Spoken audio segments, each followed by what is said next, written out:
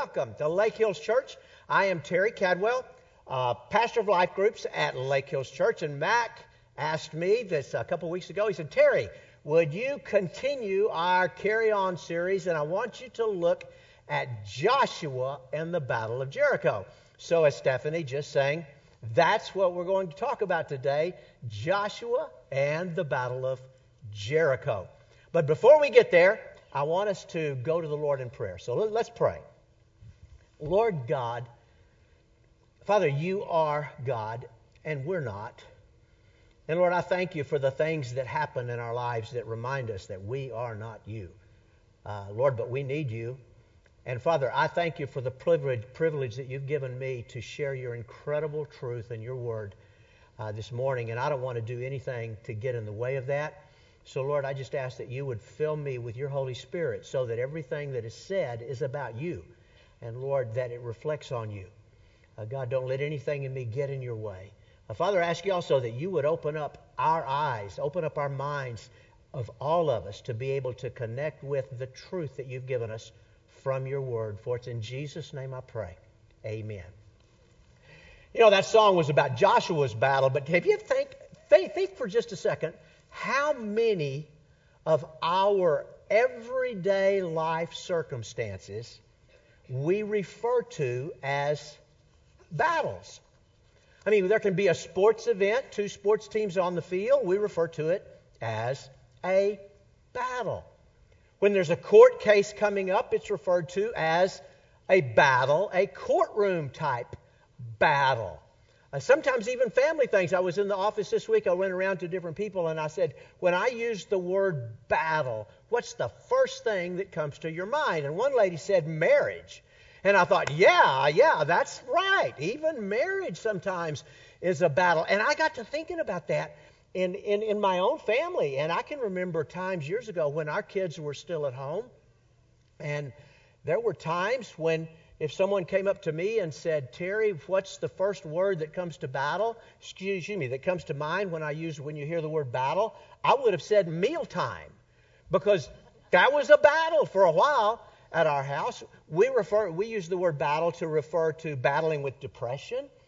We use the word battle when we're talking about battling with some kind of addiction or battling with loneliness. There's all sorts of ways we use the word battle. I've heard men and women say when they go to work, they're going to the battle.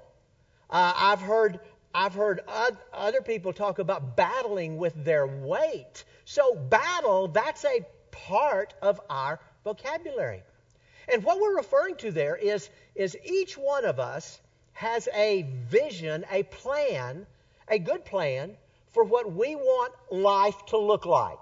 Whether it has to do with health, whether it has to do with meal times or marriage or our career. We have this vision, a good vision for the future, but then something invariably gets in the way and tries to keep us from getting there. That's the battle. And we all know that we're fighting those battles. Did you know that God also has good plans for your life? In Jeremiah chapter 29, a verse that is a favorite of a lot of people around here, God says, I know the plans that I have for you, says the Lord, and they are plans for good. God has good plans, but then Jesus comes along later and he says in John 16, verse 33, he says, in this world you will have trouble. So even God's good plans for us don't happen without a fight. Now, if you have your Bibles, take your Bibles and turn to Joshua chapter 5. If you're looking at your Bible on an app, by the way, we're going to be using the NLT, the New Living Translation. Actually, that's the one Mac usually uses on Sunday morning. I had a gentleman this last week say I downloaded an app to watch my Bible, to look at my Bible when I'm in church, and he says, what I have on my app is not the same thing that Mac has up on the board. And so I said, yeah, he's probably using the NLT. So that's what we're going to be using today. It's what Mac uses most of the time also. Also, I'm going to ask you, take this bulletin, this carry-on bulletin, and open it up to the inside to the Connect card. Okay, now please do this. Don't get scared. I'm not going to ask you to fill it out. I promise. Okay, but I am going to refer to things on here related to our battles and how things that are actually written on this Connect card that you see every single Sunday, how they relate to the battles that you and I are fighting on a daily basis. So Joshua chapter 5 and a Connect card. Joshua and Israel, as they looked forward to the good plans that they had, that they wanted their lives to look like, their good plans, what they wanted to look like, really wasn't all that different from the good plans that you and I have for us that we want our lives to look like. They wanted a home where they could raise their kids to be successful and prosperous in freedom and security. That was their dream. That was their good plan. And isn't that the dream that most of us have? Something very much like that.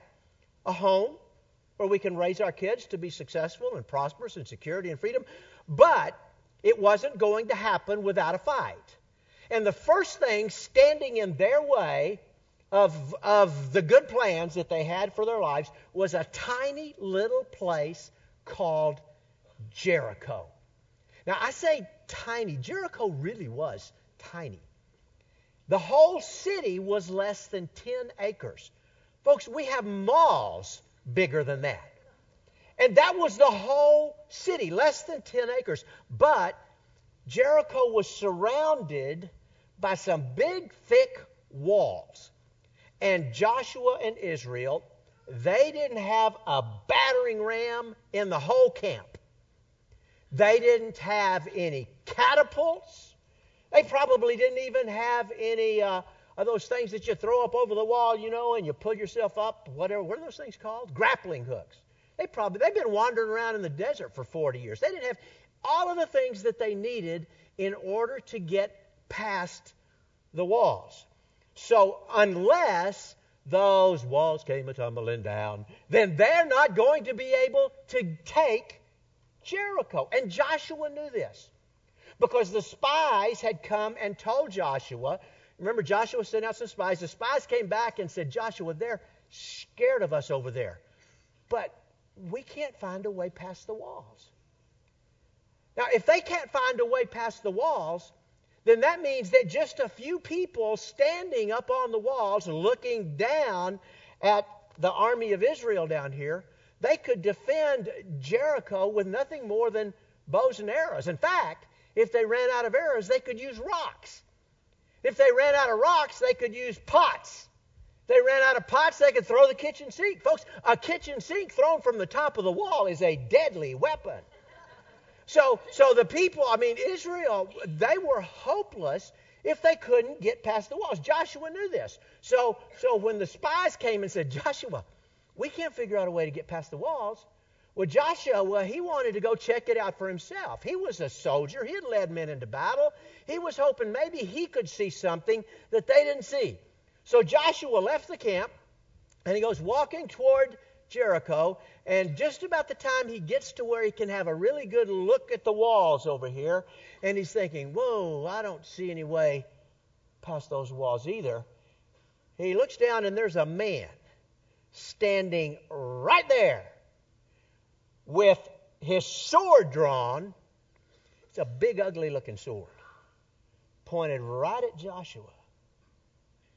Now, I want you to notice what Joshua did, because Joshua chapter 5 tells us that Joshua marched right up to this guy, looked at him holding the sword, and here's what he said. Joshua chapter 5, verse 13. Joshua went up to him and he demanded, are you friend or foe? Now, folks, I'm really impressed that Joshua demanded that this guy tell Joshua whether he was a friend or an enemy. Joshua was about my age. Actually, he was a little older. He was 70 years old when this confrontation occurred. I'm 67. Okay? So, theoretically, I started to say I'm better able to take on this guy than Joshua, but no, I'm not going to go there. Okay? because I would not have demanded anything. But the reason armies don't send old guys like me and Joshua into battle with young guys like this guy is because our best sword fighting's behind us.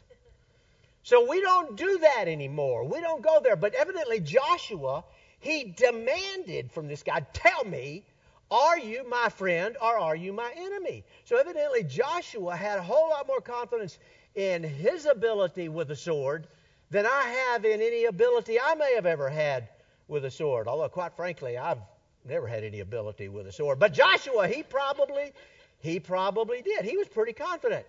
So look what this guy says in verse 14. Joshua asked him, he says, are you my friend or my foe? Are you a friend or foe? And this guy replied, neither one. Now let's catch that.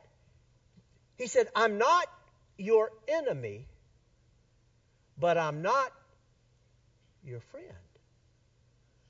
Whoa. I'm not your enemy. I'm not against you. But I haven't decided yet whether I'm for you. And then he goes on and he identifies, he says, who he is. He said in verse 14, I am the commander of the Lord's army. In other words, the armies of the living God, Joshua, that fill the skies around you. You can't see them. But even one of those guys can wipe out a whole city all by himself.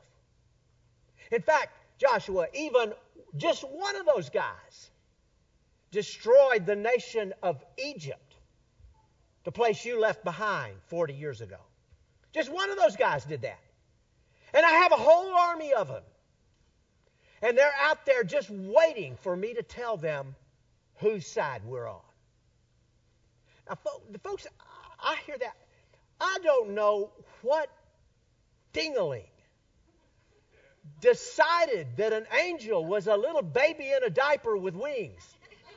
But whoever did that had no earthly idea what an angel was. I mean, these are very, very, very powerful spiritual beings, and they are very, very real. So real that sometimes they can even be seen. Like this guy is telling Joshua. They're filling the skies. They are big, they are bad, and they are just waiting for me to tell them what to do. Now, this was a pivotal point for Joshua and actually for all of Israel. The next 40 years are going to be decided by what Joshua does in response to this man with a sword. 40 years of either winning battles or losing battles is going to depend on what Joshua does next. Well, Joshua did something really, really smart right here. He fell flat on his face. He didn't draw his sword. If he had his sword, he dropped it. He fell flat on his face, and look at what he said in verse 14. He said, I am at your command. What do you want your servant to do? Now, Joshua had seen lots and lots of battles. He had seen battles lost, and he had seen battles won. But all of the battles that were won because God was in the battle with them. I'm almost as old as Joshua was. And I've seen lots of battles. I've seen battles lost, and I've seen battles won. But without exception, all of the battles I've seen won were won because God was in the battle also. So because of that, whenever somebody comes to me with a battle and they want help, and we sit down together and they tell me about their battle, whatever it is, one of the first things I need to know is, where is God in this battle that you're talking about? You see, Christ followers, a lot of times we assume that because we're Christ followers, God is on our side. Now, there's a sense in which that's true. Because we are Christ followers, God is in our corner of the ring. But just because I'm a Christ follower doesn't mean I can do whatever I want to do, and God is going to support me and make it work out okay. Joshua knew that also. I mean, Joshua was God's appointed leader of God's chosen people. If anybody had the right to believe that God was on their side, it would have been Joshua. But Joshua knew that just because he was God's appointed leader of God's chosen people, that didn't mean that he could do anything he wanted to do, and God was going to make it work out okay.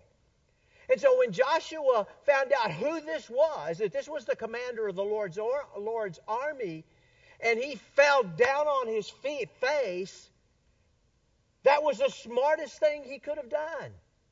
Because when this guy said, I am not your friend, but I am not your enemy. In fact, I haven't decided yet. You see, the implied question here is, Joshua, do you want this to be God's fight? Or do you want to take Jericho all by yourself? And when Joshua caught that, he fell down on his face and he said, I am at your command. What do you want me to do? Now, this is a really, really, really big deal, folks. You see, there aren't but two criteria for involving God in our battle. The criteria of surrender and obedience. That's it. There's not a long list. There's only two criteria. If we want God involved in our battle, surrender and obey. That's it. So when Joshua said, I am at your command, what do you want me to do? He had taken that first step.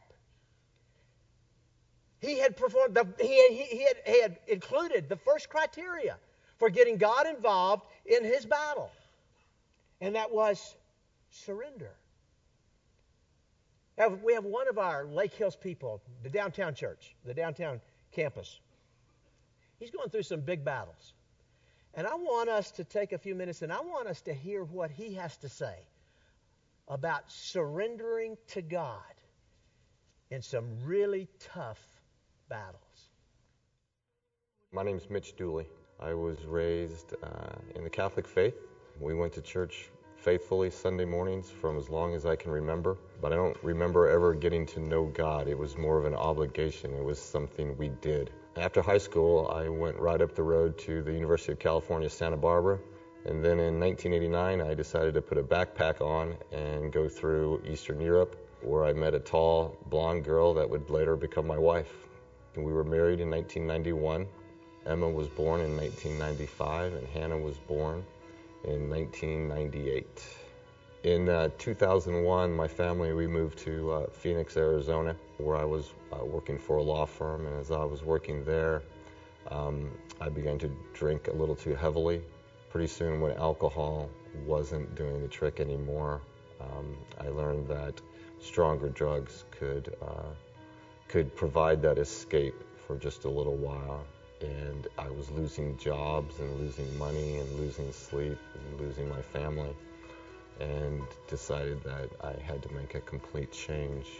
My relationship with God during my addiction was one of a soldier in a foxhole. I kept up the appearances of going to church because I didn't want people to know how out of control my life had become. But God was very far away, and I just sought Him when I thought He could do something for me. I had been clean and sober for just a few months and was attending a small church in Phoenix. Even though I had been what I considered a Christian all my life, there was a particularly powerful sermon given by a pastor. And it was the first time that I had ever really decided, you know what, I need to raise my hand. My life has to belong to God and not to me. I can't continue to try to manage my life without God being the center of it. One day I was just driving downtown and I stumbled across the banner out in front of Lake Hills Church downtown at Brazos Hall. Immediately upon walking in, I was met by Mike Valentin and Jana, who just made me feel so comfortable right away. And then they had this incredible worship band, which is what I came from in Phoenix too, and I thought, okay, we're off to a good start. I had been going to Lake Hills Church downtown about 3 weeks, and I was diagnosed with stage 3 Hodgkin's lymphoma, which is a type of cancer. Well, after I started chemotherapy, I became pretty sick, and Jana Valentin started an internet tree where people could sign up from Lake Hills Church to bring me food. And total strangers brought me more food than I could possibly eat. I didn't have anybody staying with me here, so my family arranged to have one person, either a family member or a friend, to stay with me during the course of my chemotherapy. I made them all come to church with me, and every one of them, when we would leave Brazos Hall, would say, "That was awesome." I said, "I know, that's why I keep coming back." Honestly, there was times when, well, my family and friends didn't think I was going to make it, and there was several times when I didn't want to. I don't like to admit it, but there was times when I would pray that, God, just, tonight you can bring me home, it'd be okay. And then I kind of prepared myself for what I thought was coming. And I started getting better. But all I can do is try to do the best I can do on a day-by-day basis. I'd love to get up in the morning and ask God to keep me sober and clean, and I go to bed at night, and I thank Him for doing it for that day. And I take one day at a time, and I'll let tomorrow worry about itself. Did you hear the surrender in Mitch?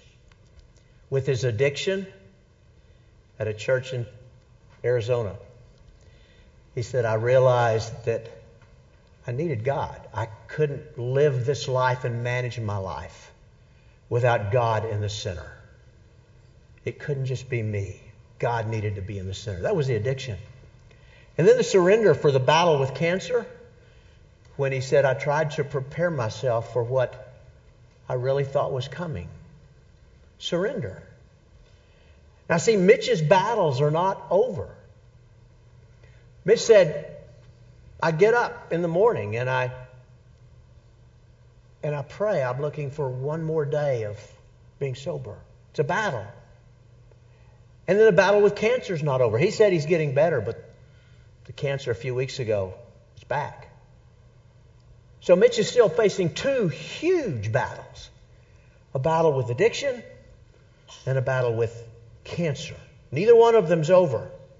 He's still in the midst of this big battle. But you know what? Mitch has taken that first step to bring God into his battle, to get God involved. And that's surrender. Mitch surrendered.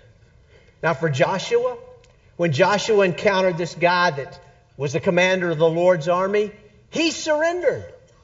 He said, I am at your command. Now tell me, what do you want me to do? Now look at what God told him to do in Joshua chapter 6, beginning in verse 3. Here's what Joshua said. Here's what I want you to do, Joshua. You and your fighting men should march around the town once a day for 6 days. Then down toward the end of verse 4, he says, on the seventh day, you are to march around the town 7 times with the priests blowing the horns. when you hear the priest give one long blast on the ram's horns, then have all the people shout as loud as they can. Now, what kind of a crazy battle plan is that? I mean, good night, folks. Think about this. Marching around this dinky little city, blowing your horns like you're in the Rose Parade or something. And then when you have to do this for 6 days, walking around for 6 days, then you get to day number 7 and you get to walk around it a bunch of times. And then right at the end, everybody is not saying anything. The horns are blowing. You're still marching. And then the ram's horns, they blow again, and everybody stops and looks at the walls and go, boo. Okay, now, what is that supposed to accomplish? But that was what obedience. That's what he asked them to do. It didn't make sense. But you know what? They did it anyhow. Look in verse 9. It says, some of the armed men marched in front of the priest with the horns, and some behind the ark, with the priest continually blowing the horns. They did it. That's that second criteria for getting God involved in our battle. You remember the first criteria was surrender? Okay, Joshua did that. He fell on his face. He says, I'm at your command. Now what do you want me to do? Joshua surrendered. The second criteria is obedience. And they did it. They marched around this dinky little city, blowing their horns and just waiting for the chance to shout at the walls. They did it. They obeyed. You see, that's the second criteria for getting God involved in our battle. Obedience. Surrender, and then obedience. Now, take your Connect card, because every day you come in this building, every Sunday you come in this building, and you pick up one of these Connect cards. You may not have any idea what you're holding in your hand. Okay, but what you're holding in your hand is actually a big part of doing surrender and obedience.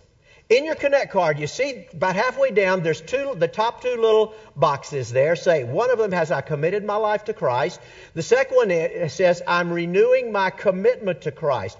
Both those little boxes, the commit and the recommit, that involves some kind of surrender. Now, what happens is you are out there Monday through Friday and Saturday, and you're involved in a battle.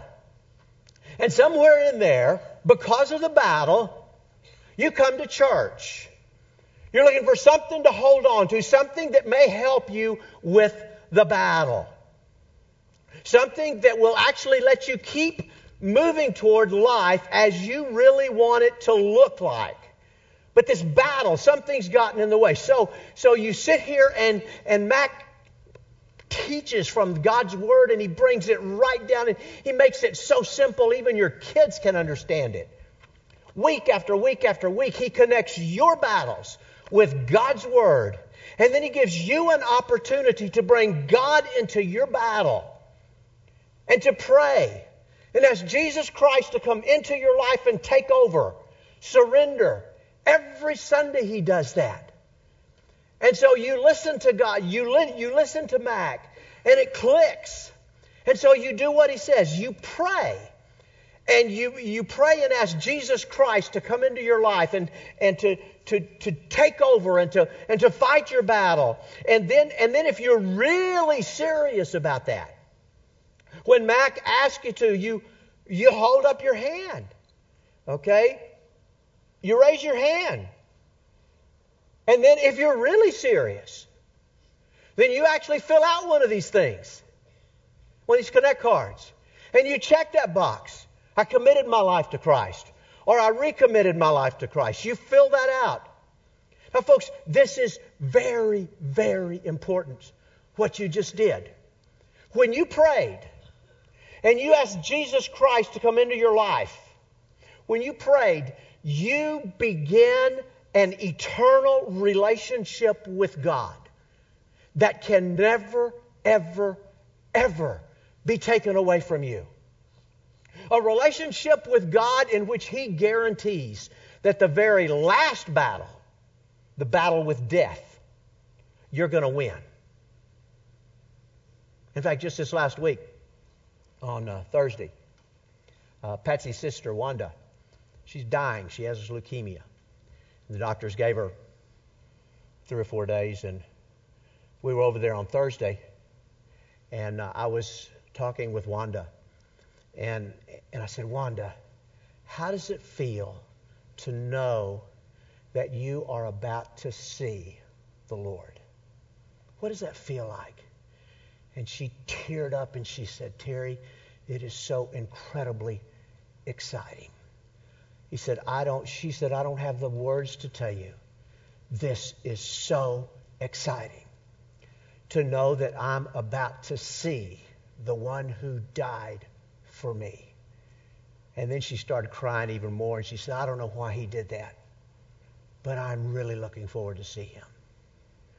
You see, when you pray and ask Jesus Christ to come into your life and to be your boss, that begins a relationship, an eternal relationship with God that guarantees you will win that last battle, and nobody can take that guarantee from you. That's the surrender. That's the first step. But in addition to guaranteeing that you're going to win that last battle, it's also an invitation for God to get involved in the battles you're fighting right now. Okay, so you invite God. Get involved in your battle. You surrender. But then what? You know, for Joshua, the next step, the obedience step, was marching around this dinky little city, blowing the horn, toot, toot, toot, toot, and then when you get to the end, boo, at the walls.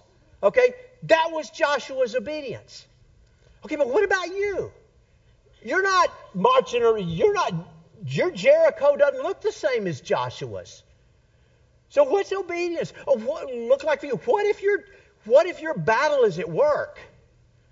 Okay, does that mean you march around your office? Is that what that means? You know, that's kind of funny, but you know what? There were 3 ladies, a church I pastored in Oregon. There were 3 ladies who had declared war on me.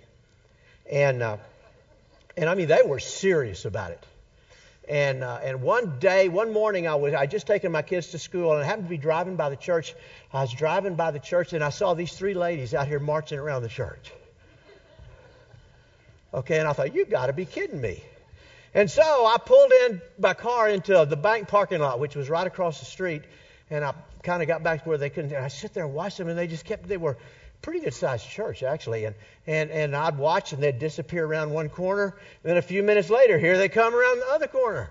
And they were just marching, and I thought, somebody in that group must have read Joshua.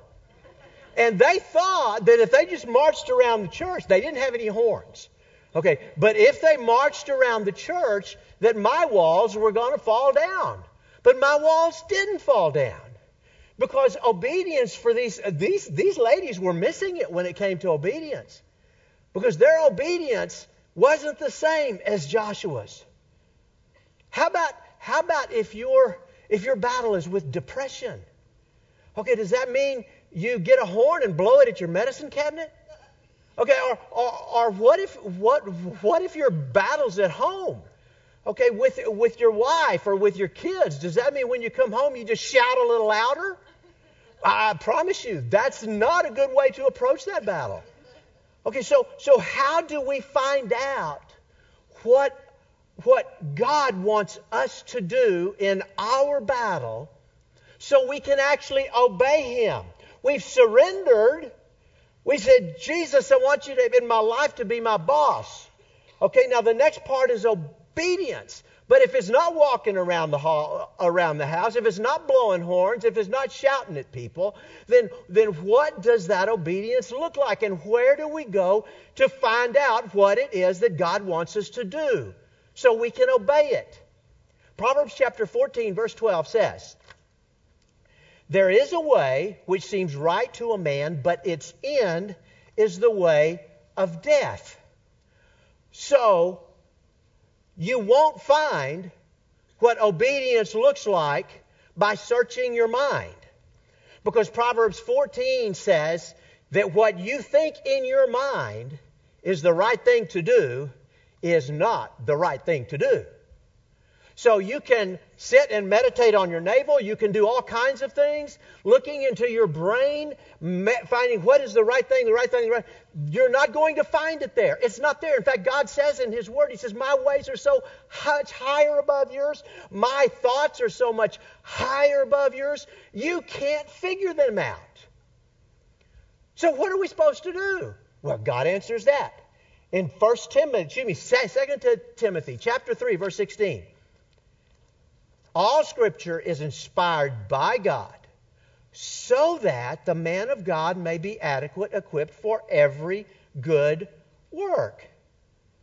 We find what obedience looks like in fighting our battles in God's Word, in the Bible. That's what He gave it to us for, so we would know how to fight our battles. So if you and I, if we want to fight the battle the way God wants us to fight the battle, then just like Joshua got it from God's mouth. We get it from God's Word, just like Joshua. So you come in here on a Sunday morning, okay, and Mac teaches and you connect your battle and you want Jesus Christ to be the Lord of your life. And so you pray and then you're really serious and you hold up your hand when Mac says hold up your hand, just like Mitch did. You hold up your hand. Okay, but then you're really serious and so you fill out a card with your name on it legibly and contact information that we can actually read. And then you're really serious. So not only do you fill out the card, you give it to somebody. Maybe at the blue tent outside. You know what's going to happen with this card? I'm going to call you. I promise. I'm not going to sell it to somebody. You don't have to worry about looking at your phone and 800 numbers calling because of what's on this card. You're not going to get extra emails from people you don't know because of what's on this card. You're going to get a phone call from me. And I'm going to ask you, can we sit down sometime?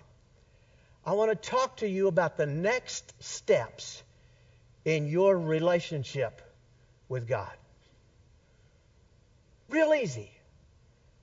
I want to just sit down with you and talk about your next steps in this relationship with Jesus Christ. Because what I want to do is I want to sit down, I'm going to give you a Bible. And we're going to, from the Bible that I give you, we're going to look and we're going to find out what your next steps of obedience look like. And then I'm going to try really hard to convince you that you need to get involved in either a Bible study, men's or women's Bible study, or a life group. And the reason I'm going to try really hard to convince you to do that is because in that group of men or women or couples, it's in that group that you're going to get the kind of support that you need to fight those battles, just like Mitch said. He was part of this downtown group, this downtown Lake Hills Church group, and from them they had phone, they had food trees and all kinds of things to help him and support him during this really rough battle he's going through. But that's not all. It's in these life groups and in the Bible studies, that's where you're going to find out what obedience looks like. Because in those Bible studies and those life groups, you're going to look at God's Word and you're going to take your battles, the real battles that you're fighting day in and day out, and finding out what does God's Word say about you fighting those particular battles. Connecting them together so that then you can obey. So that part, as a church, we are really trying to help you do both of these parts of winning this battle. The surrender as well as the obedience. We're committed to help you make that happen so you can win these fights. And folks, it makes a world of difference when God gets involved in your battles. In Joshua chapter 6, verse 20, look what happened when they obeyed. When the people heard the sound of the ram's horns, they shouted as loud as they could. Suddenly, the walls of Jericho collapsed. Folks, Stephanie sung about Joshua fought the battle of Jericho, and he did. But the walls fell because God was involved in the battle of Jericho. And God was involved in the battle for Jericho because Joshua surrendered and then he obeyed. You know, one of the most amazing victories of life-type battles that I have ever seen in my 40-something years of ministry, I saw at a church where we were in Tacoma, Washington. Debbie, who was the one in the battle, she was 8 months pregnant when she showed up for the first time at First Baptist Church Lakewood in Tacoma, Washington. The only reason she came to church was her life was totally falling apart. She was 8 months pregnant. She and her husband, Ted, were best friends with another couple that lived in their apartment complex, and their names were Bob and Carol. Well, several months into this best friends relationship, her husband, Ted, and Bob's wife, Carol, decided to have an affair. When Debbie discovered what was going on, she confronted her husband, Ted, and Ted's attitude was, so what? I mean, from his perspective, Debbie was really overreacting to this. And so that was the battle that Debbie was into when she came to our church there in Washington. Well, that morning, that first morning there, when she heard about Jesus, she prayed and she asked Jesus Christ to take over her life and become her Lord. And she took a card, filled out a card very similar to our Connect card, and she checked on there. She checked, she had just become a Christ follower. When I first time with Debbie, she told me this story about what was going on, about the battle she was fighting in her life. And after she told me the story, I said, Debbie, what does Bob, now remember Bob is Carol's husband. I said, what does Bob think about this? And Debbie said, Bob's going nuts. She said, I think he's going to do something really stupid. Well, she was right, because he really did. A few weeks after this first conversation with Debbie, Bob, wanting to get his wife's attention, wanting to get her attention, he slit his wrist up. He did a really good job of it. And his intent was he would slit his wrists up really good, and then he would call Ted's apartment because he thought that Carol was at Ted's apartment. And so he slit his wrists up really good. Then he got on the phone and he calls Ted's apartment, but Carol wasn't there.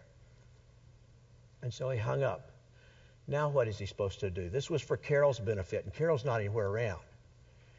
And just about time he's trying to figure out what to do, his mom called. Okay, so he thinks maybe this is back before caller ID, so he didn't know who was on the phone. And actually this was something, y'all may have never seen one of these. It was a phone with a cord on the end of it. So he actually picked up the phone with the cord on the end of it, and he said hello, and it was his mom. Well, Bob did not want his mom to know what he had done. He didn't want her to worry. And she was a real talker. And so she went on and on and on about everything that was going on in the family. And Bob is standing here with blood pooling on the floor, and things are not going real well for Bob at this point. And so finally his mom said goodbye, and he hung up the phone. And now he's not thinking very clearly and trying to figure out what to do. So instead of calling 911 like he should have done, he looked on the kitchen counter, and there was my business card. First Baptist Church Lakewood, Tacoma, Washington, Terry Cadwell. And so he dials that number. It's a Sunday afternoon. This was back in the days of Sunday night church. And he called and he said, I need to speak to Terry. This is an emergency. Somebody came and found me and said, there's a fellow on the phone. Said his name's Bob. He said it's an emergency. It was a real emergency. I got on the phone, and Bob told me what he had done, and I thought, oh, shoot, what in the world am I supposed to do with this? And I got somebody's attention, and I said, go find John. Get John in here now. John's one of the other pastors. John came in. He knew about what was going on with Bob and Carol and Ted and Debbie. And I covered up the phone, and I told him what was happening. I said, call 911. And so I asked Bob, what's your address? And so Bob gave me his address. So John's on the other phone talking to 911, giving them Bob's address. And so now we do have emergency medical people on the way, but I need to keep Bob talking. And so I'm keeping Bob talking. And so I would pray a while with Bob, and then I didn't want to pray too long because I didn't want him to go to sleep on me. And so I prayed short and then would talk some more and ask him questions, and he kept talking. And then finally, I hear this, and Bob said, "What is that?" And I said, "That's firemen at your front door, and they're going to break it in if you don't get over there and open the door for them." So Bob, right at this point, he's sitting down on the floor in the kitchen. He manages to get himself up. He walks into the front door, opens the door. Sure enough, there's a whole team of firemen, emergency people, standing right there at his door. He collapses, and the next time he wakes up, he's in the emergency room at the hospital, which was where I came to see him later, all bandaged up. So, yeah, Bob wasn't taking this really well. He was going to do something really stupid. So here's Debbie, this little baby Christian, and she's a brand new baby Christian facing the biggest battle of her life. And I said, "Okay, Debbie, what do you want to do?" And she said, she shocked me. I was expecting her to say, "I want to take a baseball bat to my husband," because I would have been glad to go find her a bat. He was a real jerk. But she didn't say that. She said, "I want to do whatever I have to do for God to save my marriage." That was the surrender. And so because she said that, I said, "Okay." I got my Bible. We turned it over to 1 Peter chapter 3, where there's some very specific instructions about what a Christian, a Christ-following wife is supposed to do if they're married to a husband who is not a Christ follower. And so Debbie left my office with the intent of putting that into practice. And for the next period of time, Debbie went home to be the godly woman that it talks about in 1 Peter chapter 3. Not because Ted deserved being married to a godly woman, because he didn't. She went home to be a godly woman because that's what God said she needed to do if she wanted him to save her marriage, to get involved in the battle with her. And that's what she wanted. So she surrendered, and then she obeyed. You know, not all battle stories have happy endings, but this one did. Less than a year later, Ted and Bob and Carol, they were all baptized. Debbie's surrender and obedience didn't just save her marriage. It saved 2 marriages and 3 more people. Through her surrender and her obedience, entered into an eternal, life-changing relationship with God. Several weeks after everybody was baptized, Debbie called and said, "Terry, I need to talk with you." And so she came in the next day. She sat down. Very first thing she said was, "Terry, I'm having a lot of trouble being intimate with Ted." Well, I could certainly understand that. I wasn't a counselor. I'm not a counselor, so wasn't really sure what to tell her. But in my mind, a verse of Scripture popped through my mind. Actually, we have it on this cornerstone, this stone right out here in our lobby. And it's a verse in Ephesians chapter 3, and it says, "Now to him who is able to do immeasurably more than all we ask or imagine according to his power that is at work within us." And so I said, "Debbie, let's try something. When you leave here today, I want you to go home, and I want you to get the house nice, and plan on tonight when you get your little girl down to bed." She said, "Fix yourself up real." I said, "Fix yourself up real nice, and then pray like crazy, and ask God to love Ted through you. Ask God to show Ted how much he loves him through you. You try that. Let's see what happens." I had no earthly idea what was going to happen. But the next morning, I got to the office, and I'd barely set my stuff down till the phone was ringing, and the secretary got on the phone and says, "Ted, Debbie's on the phone again." So I picked it up, and I said, "Hi, Debbie." And the very first words out of her mouth was, "It worked!" Incredible. Absolutely incredible. Now let me ask you, what is your Jericho? What is it? Whatever it is, where is God in your battle?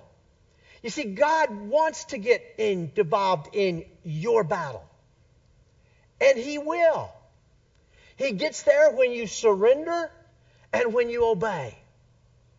When you surrender, that determines Him getting there, but your obedience determines how much He's going to be involved.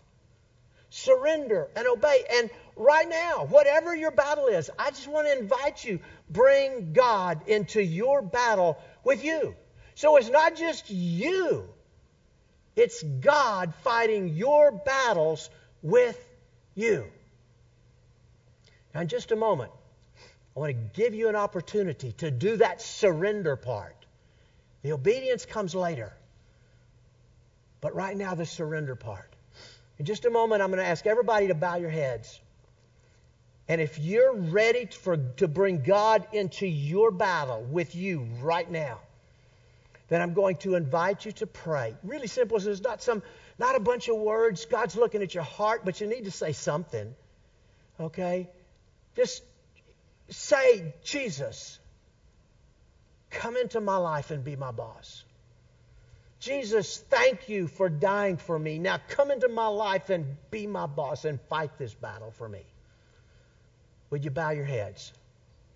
If that's your desire, to ask Jesus Christ to come into your life, to be your Lord, your boss, and to fight this battle with you, then just ask Him. Just say, Lord Jesus, come into my life. Take me and do with me whatever you want to do with me. You are my Lord. That's it. Ask Jesus Christ, Jesus, come into my life and be my Lord. That's all you have to say. And if you want to use different words, that's fine. It needs to be your heart. That's what God's looking at. And your words are just telling God what's in your heart. Call on Jesus by name to come into your life and be your Lord. Lord Jesus, come into my life and be my Lord. And then say, thank you. That's it. Thank you. Now, if you just prayed that prayer and you asked Jesus Christ to come into your life, to be your Lord and your boss, then I'm going to ask you to do something. Do what Mitch did. Do what Mac asked you to do on Sunday mornings. Raise your hand. Raise your hand up high.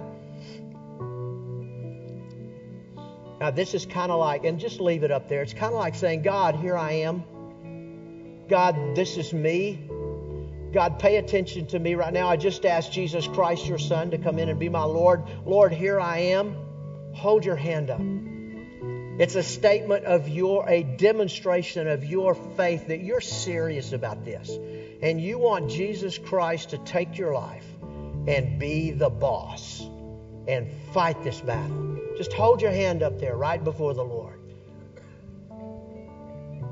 Now, we have a tradition around here. And our tradition is that when you put your hand down, we put ours together. So we want to do that. And I want to thank you